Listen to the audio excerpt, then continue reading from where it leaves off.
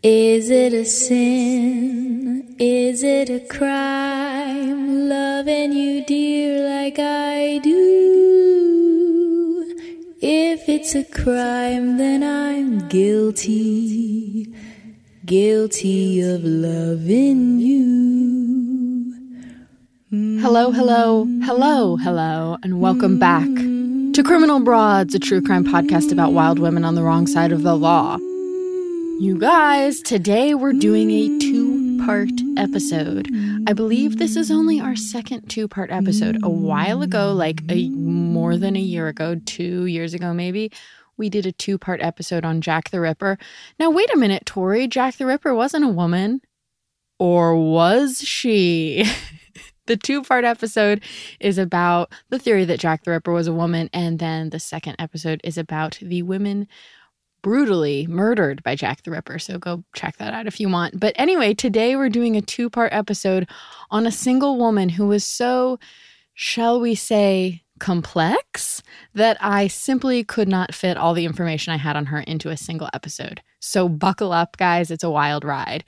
I want to thank a listener for notifying me of this woman's existence. I had never heard of Audrey Marie Hilley until this listener told me about her. And now I can't find the listener's name. So if you are the one who recommended this episode, please get in touch with me and tell me who you are. And I'll thank you in the next episode because you sent me down a very, very wild and winding path. So thank you. Before we get into this story, though, I have some great news for you all. A couple episodes ago, you remember we heard from Sister Eli and her story of being pressured into taking a plea deal, a very coercive plea deal, and we talked about the criminal justice system and many of the problems therein. Well, you all donated over $1,000 to the Women's Prison Association, and I'm so proud of you all. I'm just very thrilled to be like, oh yeah, those are my listeners. And also, I had told you about a petition that Sister Eli has started for the prison in Connecticut where her husband is currently incarcerated for life. The petition is about getting more recreational time for the men there and just better conditions. She said she was struggling to get the petition to get to about 800 signatures, and now it's over 1,500 signatures. And again, that's my listeners. So her goal is to get the petition to 2,500. So let's do it. I know we can. I'm going to put the link back in the show notes. Just click it, sign it. It takes 2 seconds. Okay. Oh, the last thing I was going to say before we get into the story, I wanted to cite my main source for these episodes, which is a book called Poisoned Blood, A True Story of Murder, Passion, and an Astonishing Hoax by Philip E. Ginsberg. This book was invaluable in these two episodes, so I had to shout it out up front. And I hope you know I always list all my sources exhaustively in the show notes and on my website. So without further ado, let me think what era we're traveling back to. I mean, we're going to spend some time in the 50s and the 60s and the 70s and the 80s. But I think we're starting in 1960 in the tiny town of Anniston, Alabama. Let's meet our anti-heroine, Marie.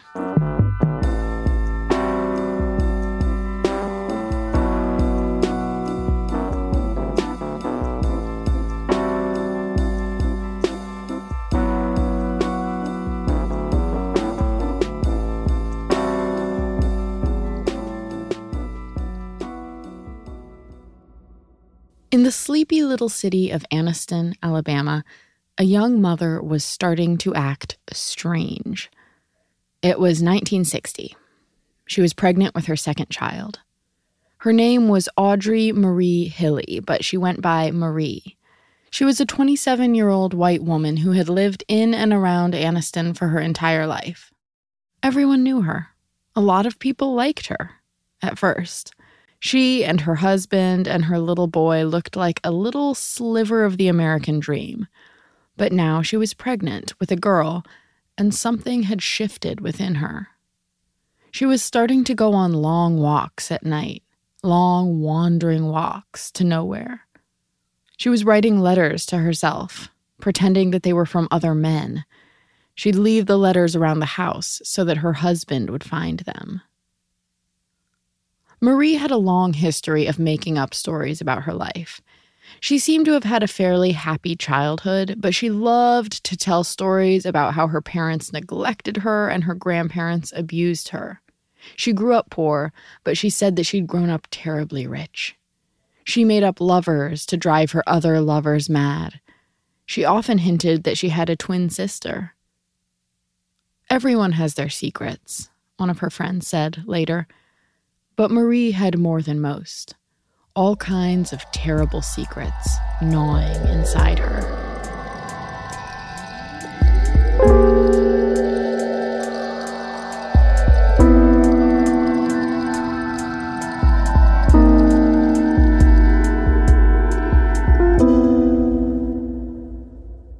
Marie was born in 1933 in a little village called Blue Mountain, which is now a suburb of Anniston, Alabama. She was the only child of 2 factory workers. Anniston was split in half. The west side was full of factories and factory workers, while the east side was where the bankers lived, the important businessmen, the politicians in their mansions. Marie was a West Sider who always wanted to be an East Sider. Though money was tight around the house, Marie's mother always made sure that Marie had the best of everything. Marie must have grown up feeling that she was special because she dressed better than her cousins and she ate better than her cousins. Her mom filled their fridge with fresh fruit and expensive cuts of meat. She sent Marie to tap dancing lessons. Marie was tiny and pretty and adorable, and she always got her way. Once, when her cousin refused to share a piece of cake with her, Marie bit her cousin on the stomach so hard that the bite mark didn't fade away for months. In junior high, Marie was voted prettiest girl. She dressed well, everybody always noticed it, and she knew how to pose for pictures. When she was almost 14, she met Frank Hilly, who was 18, and the two of them started dating. She became close with Frank's little sister, Frida. The two of them would remain close for years, and then they'd become mortal enemies. But back then, Frida looked up to Marie, who was this pretty, poised teenager full of fascinating stories. Marie would tell Frida all about how her parents had neglected her and her grandmother had raised her, and sometimes her parents didn't even bother to pick her up from her grandma's house for days. In most of her stories, Marie was either totally alone, the abused little rich girl that no one ever noticed, or she was a twin, connected spiritually and psychically with a beloved identical sister. Marie's biographer, Philip E. Ginsberg, says that Marie was obsessed with twinship, doubles, and alter egos from a young age. Her father had a twin brother, and her mother's side of the family had twins in it too, so Marie would have grown up with twins on the brain. Both she and her father were also born under the sign of Gemini, the twin sign of the zodiac, for what it's worth. But Philip Ginsberg also noticed, while he was poring over photos of Marie in high school, that she was always posing next to the same girl. This girl's name was Rachel Knight, and she was the class queen. Marie and Rachel looked a lot alike, and Marie emphasized that by dressing like Rachel did and styling her hair the same way. She joined the same clubs that Rachel joined. She became friends with Rachel. Such good friends, in fact, that she would nurse Rachel later in life when Rachel was dying of a brain tumor. Philip Ginsberg thinks that this was just one example of Marie trying to conjure up a twin for herself out of thin air. Although, with Marie, you could never be sure if she wanted to be your twin or to be you. In 1950, when Marie was finishing up her junior year of high school, she and Frank got married. Frank had already graduated and joined the Navy, and the two of them moved around a bit, living in California, and then Boston, and then back to Anniston. Marie got her first adult job as a secretary to a lawyer. With her first real paycheck, she bought a sewing machine for her mom and a fancy new suit for her dad. This would be the first of many, many secretary jobs she'd have. Now, people rarely agreed on what Marie did or even who she was, but everyone agreed on this one thing. She was a great secretary. She was often the executive secretary. Her efficient nature and natural intelligence made her a perfect fit for the fast-paced, high-pressure work of keeping a company running and keeping a wealthy man happy. Her first child, Mike, was born in 1953. Frank was working at a foundry, which is a factory that made cast iron pipes for sewage. Marie took some time off work to care for her son and then found herself another secretary job. They bought a little house, a starter home. They were planning to move into a bigger home later. But Marie got impatient, and so she hired an interior decorator to totally transform their place. This was a really weird move for someone in Marie's social circles. Her friends all thought that it was an insane extravagance. None of them made that sort of money, and they were pretty sure that Marie and Frank didn't make that sort of money either. But Marie had always cared about how things looked, and now she was starting to spend a lot of money on appearances. She insisted on having the latest fashions to complement her green eyes. She was always upgrading her car. She went to the beauty salon regularly, and her brown hair, which she wore in a huge 50s puff, was always impeccable. Marie Hilly was a sophisticated lady, said one of her childhood acquaintances. She had pride in her looks, her dress. Frank complained good-naturedly to his friends that no one in the world could spend money like Marie could. Where was Marie getting all of this money, though? People weren't quite sure. She told one of her friends that her mother bought her a lot of gifts, but her mother was a factory worker, and the friend was pretty sure that Marie was lying about the source of these expensive items so that her husband wouldn't find out that she was the one buying them. Sure, Marie worked steadily, but she was always getting fired or leaving her jobs. She worked in a pattern. At first, everyone at the job would love her. Her supervisors would rave about how competent she was, and she'd make friends with her female coworkers easily. She was funny, confident, charismatic. But inevitably, things would start to get weird. Her coworkers would start to back away from her, or Marie would turn against them. As her sister-in-law Frida remembered later, she would think things that weren't really the way it was. She would think people were doing things against her, trying to hurt her in some way, and she would drop her relationship with them. And so Marie would leave or be fired and find a newer, better job. Her coworkers may have grown to distrust her, but her bosses always loved her, always. As her biographer wrote, the list of men who employed her as secretary sounded like a who's who of the Aniston power structure. They were all East Siders, of course. They were the men who owned construction companies and manufacturing companies and banks and the city's waterworks. And her relationships with these powerful men always seemed a little more intimate than your typical boss-secretary connection. She would work late, and she would come home with wads of cash.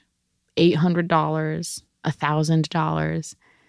She modeled for one of her bosses, who fancied himself an amateur photographer. She would go to another boss's house and swim in his swimming pool. That boss later bought her a pair of diamond earrings. A third boss went even further and bought a pony for her kids. Frank laughed it off, and Marie explained that the cash came from doing extra typing. But everyone knew that Marie always wanted to be in a higher class than she was. And everyone saw her spending a lot of money. And people couldn't help wondering exactly what she was doing in those East Side offices.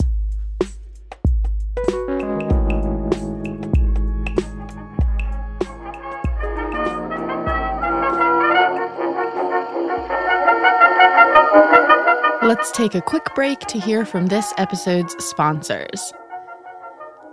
Okay, I feel like we don't talk about food a lot on this podcast, now that I think about it. There was a very distinct IHOP incident in the Amy Bishop episode that you might remember. But let's talk about food right now. Cooking, huh? We all want to do it. More of it, maybe. We know it's good for us. We know it tastes amazing when it's done right. But none of us have enough time. Enter HelloFresh, America's #1 meal kit that makes home cooking easy, fun, and affordable, which is pretty much check, the 3 boxes I want checked when I'm cooking.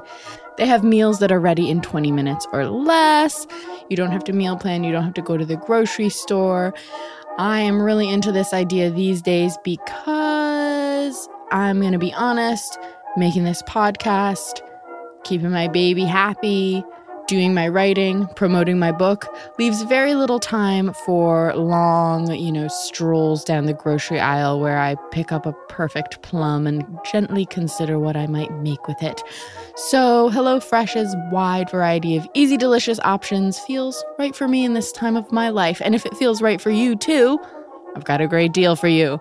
Go to hellofresh.com/criminalbroads12 and use code criminalbroads12 for 12 free meals, including free shipping. That's like me taking you out to dinner 12 times. Do it, guys. That's hellofresh.com/criminalbroads12. HelloFresh, America's #1 meal kit.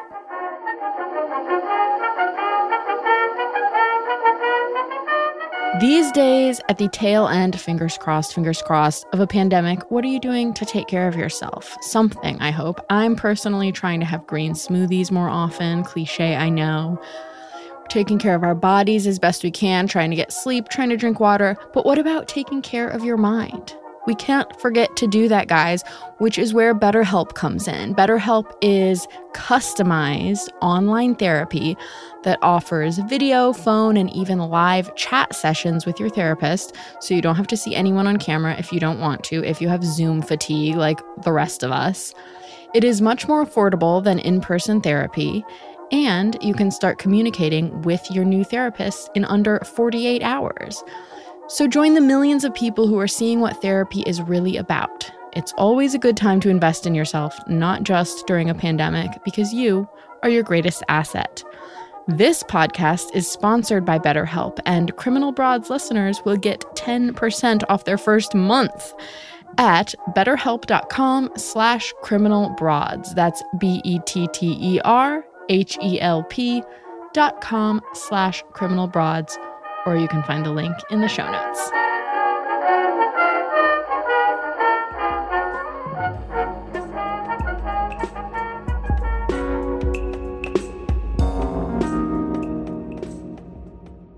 If you didn't look too closely, and if you ignored the whispers about Marie and her bosses, Marie and Frank looked great. They looked like an all-American couple making a lovely little 1950s life for themselves in an idyllic little city. Well, it was idyllic if you ignored things like the time a bunch of men from the Ku Klux Klan attacked a group of black and white civil rights activists called the Freedom Riders with pipes, chains, bats, and firebombs while the police did nothing. But it does seem that Marie was largely ignoring things like that. So yes, it was Frank and Marie forever, right? High school sweethearts living the dream. Sure, Marie was spending too much money on fancy clothes, but wasn't that what wives were supposed to do?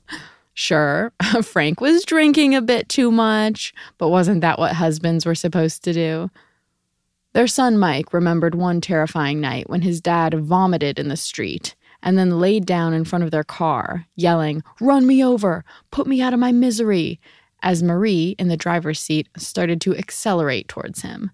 But hey, don't all couples fight? 7 years after Mike was born, his little sister, Carol, arrived. It was during this second pregnancy that Marie started taking her long, spooky nighttime walks and writing letters from fake lovers for Frank to find. People couldn't help noticing that Marie seemed a lot less happy with Carol than she was with Mike. She made comments implying that she hadn't wanted a second child, and she was much more controlling of her daughter. As Carol grew into a preteen and then a teenager, the two of them fought more and more, screaming at each other until Marie would yell, "I can't take any more of this. You're going to kill me." At the same time, Marie indulged Carol, even buying her a motorcycle when she was a preteen. They were caught in this vicious cycle of indulgence and control.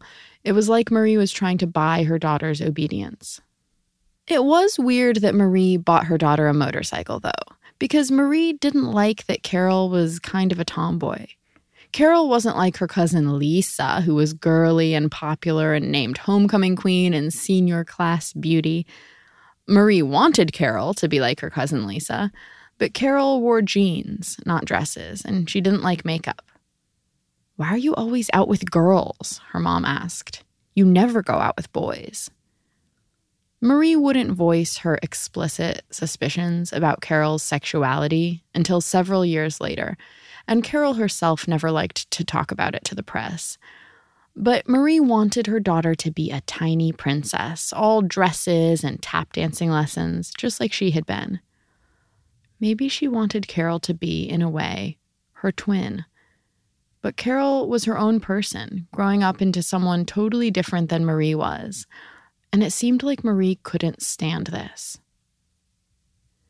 Throughout all of the drama with her mother, Carol and her dad were close. Marie couldn't stand this either. She felt like everyone was ganging up on her. For years, she had recited a narrative that she had been an unloved child. At work, she'd grow paranoid, insisting that she was an unloved coworker. And now, she told people that she was an unloved mother. And what does an unloved mother do? Get revenge, of course.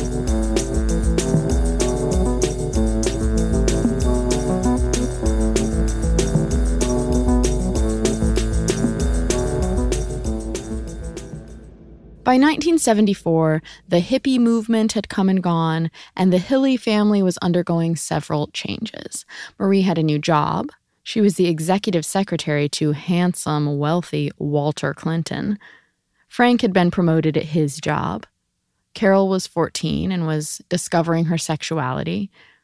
And Mike was out of the house. He was finishing up college and planning to become a pastor. He'd also gotten married. So that Thanksgiving, Frank decided to take Mike's father-in-law to a football game. The father-in-law went by the nickname Happy Henderson. So the two men got in the car and drove away to see some football. It was an awkward drive. Frank Hilly and Happy Henderson didn't really know each other, and so Happy thought it was weird that Frank wanted to talk. Like, he wanted to talk. Frank seemed tense, preoccupied, and he kept hinting that he really needed to get something off his chest. He was smoking nervously and saying ominous things like, maybe Marie ought to see a doctor. Happy didn't really understand what he meant.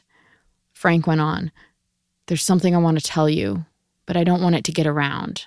I need to talk to somebody. Happy replied, awkwardly, a minister is always a good person to talk to. And Frank responded, I kind of got turned against the church. And that was that. But Frank kept trying to tell other people what was on his mind. He told his son that things weren't so great at home. He told another friend that he kept getting these weird fevers that came and went. At another visit with his son, Frank managed to get out one of the things that was troubling him. He said that he'd gotten sick at work. He'd come home early, and he had found Marie in bed with her boss, Walter Clinton. His son, Mike, was shocked to hear this, but Mike had developed the habit, from growing up with Marie, of separating himself from his parents' drama, of sticking his head in the sand a little bit.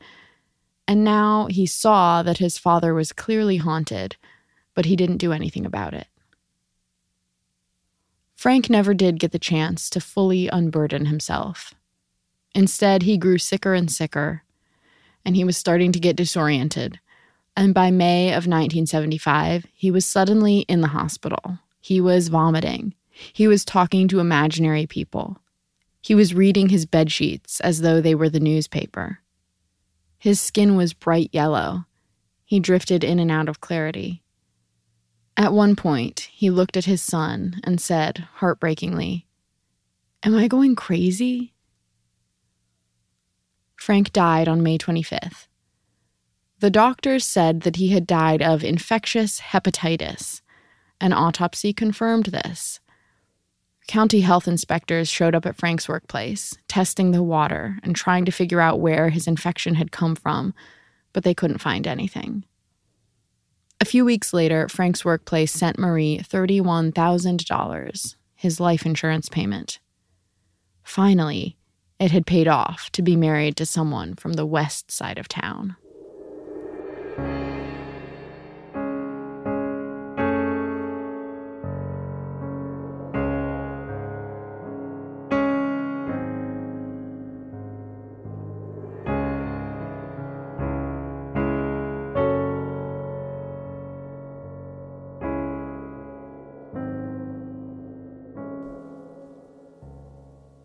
With her husband dead, Marie kept on shopping. She spent his life insurance money on things like a jade and diamond necklace and earring set, a diamond ring for her mother, a car for her daughter, and a new washing machine for her son and his wife. But she was also starting to act stranger and stranger. Carol noticed that Marie was changing. She had developed a habit of staring into mirrors for long, eerie stretches. She became obsessed with ghost stories and tales of people who had disappeared. Sometimes, when Marie was out of the house, she would call home, and Carol would pick up, and Marie would disguise her voice and say, "I'm going to kill myself." Carol also discovered a letter tucked in a drawer about an imaginary twin sister named Mandy who had been taken away from Marie at birth. And the lying. Carol couldn't help noticing that her mother was starting to lie about things constantly, like where she was and what she'd been doing and what was in that hypodermic syringe she was holding. Yes, Marie had started giving people injections.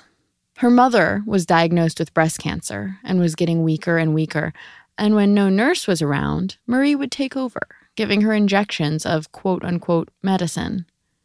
Her mother died in January of 1977. Marie also wielded a syringe around her daughter-in-law. She'd asked her son and daughter-in-law to move in with her, and they did, but then they kept getting sick, and her daughter-in-law was actually hospitalized 4 times while living with Marie. She even suffered a miscarriage from one of these attacks of a mysterious illness. It was so weird because Marie kept feeding her this special vegetable soup, but it didn't seem to make her any better. It took a while, but finally Marie's son and daughter-in-law moved out. Marie was too controlling, too invasive, too much. Of course, this only added more fuel to Marie's fire of "nobody loves me." Speaking of fire, literal fires started springing up with suspicious regularity when Marie was around.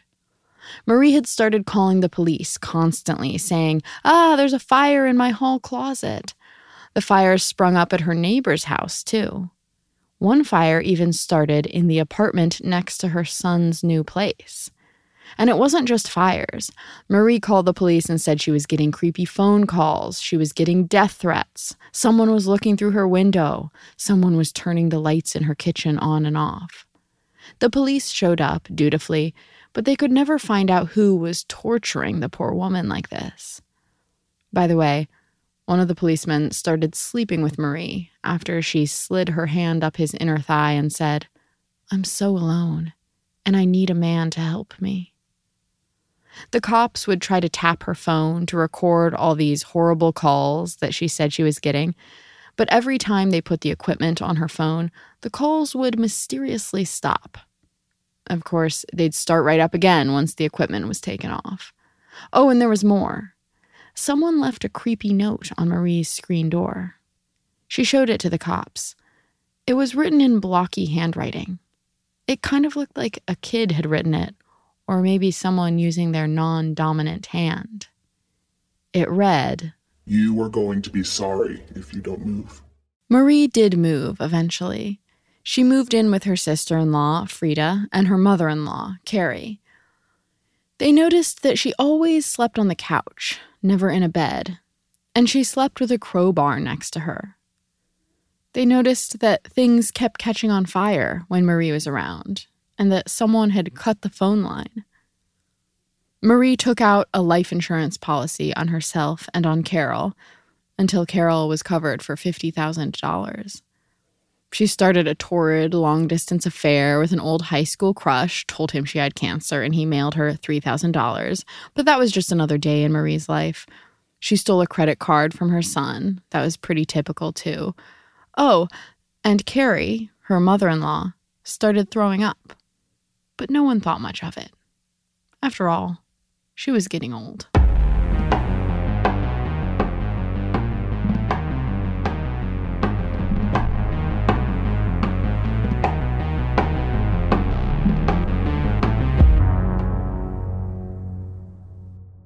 And then Carol got sick, the daughter. the one Marie had always had so much trouble with. Carol started throwing up the morning after prom. It was April of 1979, and Carol just thought that she was hungover. She'd been smoking weed and drinking Tom Collins cocktails. But the throwing up didn't stop. Instead, it got worse and worse until finally she went to the hospital, where she'd come and go for the next 4 months. The doctors couldn't figure out what was wrong with her. Carol couldn't keep anything down, even when her mother sweetly brought her little jars of baby food. Marie told relatives that Carol had leukemia and gratefully borrowed a few $1,000s for her treatments. Outside of the hospital, Marie continued to spin wild stories. At one point, she told her son that she'd been driven off the highway by thieves who stole her purse and cut her on the arm. Her stories were getting so insane that Mike asked his mother if she'd ever thought about getting a psychiatric evaluation. This was a big step for Mike. He really tried hard not to get involved with his mother's issues. But now, his mother snapped at him, "There's nothing wrong with me. I don't need any help." Later, she served him a glass of Kool-Aid that made him throw up. And Carol was getting worse and worse. She had always been tiny, like her mother, but now she was skeletal. She was obsessed with getting better, and sometimes she felt like her mother was her only ally. Other times, though, she thought that her mom was a little bit scary. One night, Carol woke out of a feverish sleep and saw that Marie was standing in her room. Just standing there in the darkness, perfectly still, perfectly quiet. Carol felt a cold shiver run down her spine. She didn't move until her mother left. Sometimes Marie would give Carol injections, saying that it was medication that would take away that horrible, nauseated feeling. But the injections made it hard for Carol to feel her fingers or her toes. By August 22nd, Carol was back in the hospital, and she was so emaciated that the doctors wondered if she was anorexic. She could hardly walk or use her hands. Thinking that maybe her problems were mental, the doctors transferred her to a psychiatric ward. It was there that Marie injected her again with a cloudy liquid, murmuring that this was a special medicine that had helped another little girl to walk. Marie also told her daughter not to tell anyone about this special medicine. But Carol did tell someone. She told a friend. And her friend thought that this was so weird that the friend mentioned it to Frida, Marie's sister-in-law, and Frida agreed that it was definitely weird. All this talk of hypodermic needles made Frida remember something that she'd kind of suppressed. Frida had always thought it was strange how quickly her brother Frank had died. And once, he had said something to her about how Marie had been giving him shots. Frida also remembered that Frank had this red spot on his arm that kind of looked like an injection mark. So Frida now talked to Mike, Marie's son, and the two of them conveyed their fears to the hospital. The doctors there decided that, okay, they were going to run tests on Carol for heavy metal poisoning. When she learned about this, Marie promptly checked Carol out of that hospital and into a fresh new one. In the meantime, Marie had troubles outside of the hospital. She was arrested for writing bad checks while Carol was in the hospital, and then she was released with the understanding that she'd come back for a hearing. And then, of course, she never showed up for the hearing, so she was arrested again. In a way, this was perfect timing. Jail was the only way to keep her away from her daughter. While Marie was locked up, her relatives told a doctor at the new hospital that they were afraid Marie was poisoning Carol. This doctor knew that there was a pretty simple way to check for arsenic poisoning. You just looked at your patient's hands. If someone has been ingesting arsenic for weeks, their nails will get these white horizontal lines across them. These are called Mees lines. The doctor took Carol's hand and looked at it. Every one of her fingernails had a white line across it. It was arsenic poisoning. Either you did it yourself, the doctor told her, or someone tried to do you in. Carol said later, "The first thing I thought was mother."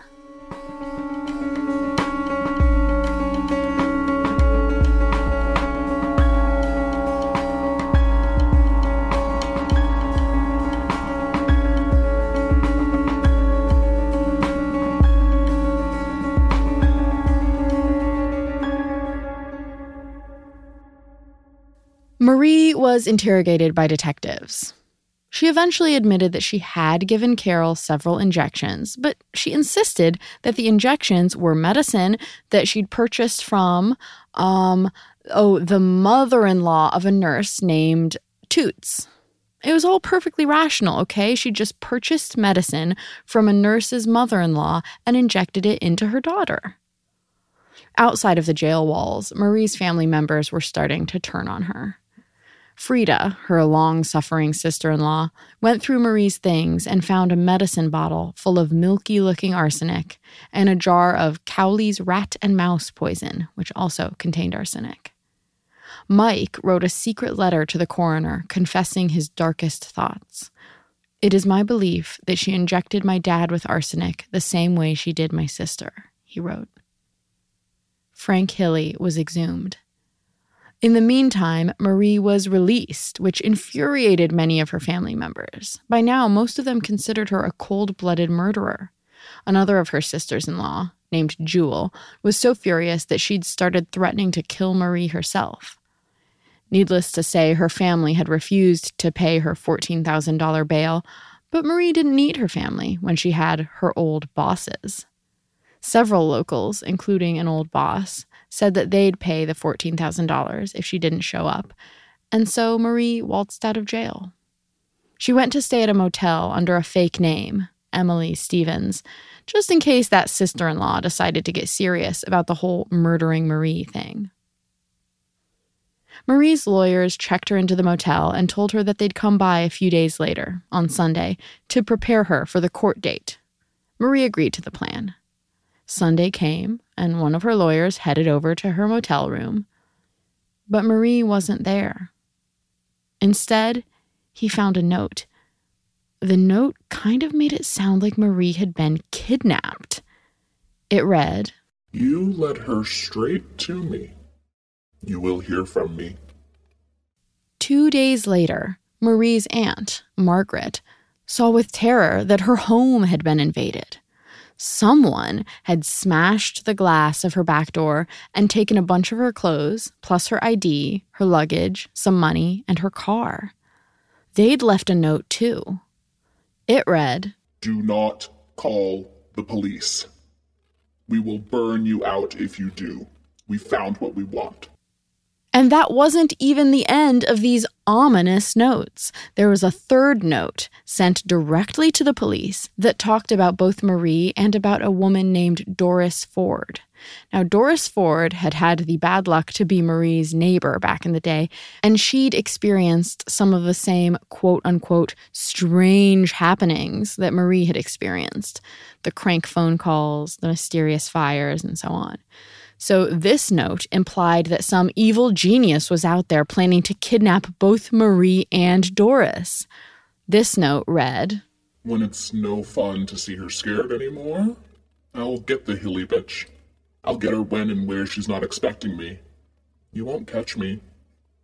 Then you can start watching the Ford bitch. You are a stupid cop, nearly as stupid as the Hillies and the Fords. After that, I have a few others on my list. You can start earning your pay." What were the police supposed to think? Was there an evil madman on the loose, kidnapping Marie and terrorizing her aunt and her neighbor? If you took the notes at face value, it sure seemed that poor, innocent Marie was in an awful lot of danger. In fact, she was the victim here. That poor woman. She'd been terrorized for years with those creepy phone calls and those fires and the people spying on her and the death of her husband and the illness of her daughter. And of course, who could forget the note that was left on her door? The one that read, "You are going to be sorry if you don't move." The problem was that all of these notes were written in the same blocky handwriting, and at least one of them was written on the back of an envelope that had been addressed to Carol, Marie's daughter. It was pretty obvious that Marie had just written all of them herself. There was no madman on the loose. She was the madman on the loose. And like a good mad villain, Marie had vanished into the sunset without leaving a trace. She was about to change her name and give herself a fresh new backstory. She was about to bring back her twin. No one in Anniston, Alabama would see her for the next 3 years.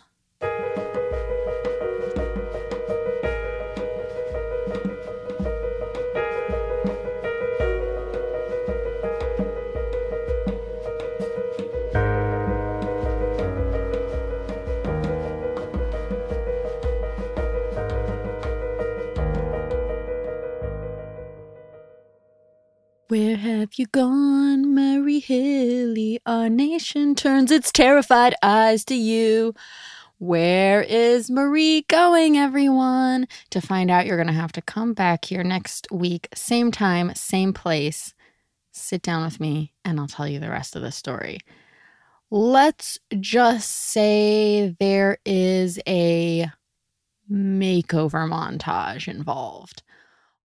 All right, thank you as always for listening, and a big thank you to the amazing actress Alexandra Taylor for doing the ominous notes that people kept finding all over the place that Marie totally didn't write herself. Thank you so much, Alex. And thank you to this episode's new patrons: Victoria T., Molly H., Emily K., Sabrina M., and Rachel M. Thank you all so much for supporting the podcast. Everyone else, you can go to patreon.com/criminalbroads if you would like to, I'll be honest, throw a few bucks my way every month. I'm not going to pretend it's anything more glamorous than that I'm doing over here. And don't forget to sign the petition for better conditions for Sister Eli's husband and all the men who are incarcerated with him. Me, you, we all don't necessarily feel the same way about every aspect of the criminal justice system, and that's okay. But I think we can agree that we want a humane system. We don't want to be locking people up and treating them as though they're not human. So hopefully this idea of just more recreational time for inmates, better living conditions is something we can all agree on. So I'd love if you sign that petition. It's in the show notes. And with that, I'm going to leave you here, and we'll see you next week to find out what Aubrey Marie Hilly did next. Have a great one. Bye. Maybe I'm right, maybe I'm wrong, loving you, dear, like I do. If it's a crime, then I'm guilty, guilty of loving you.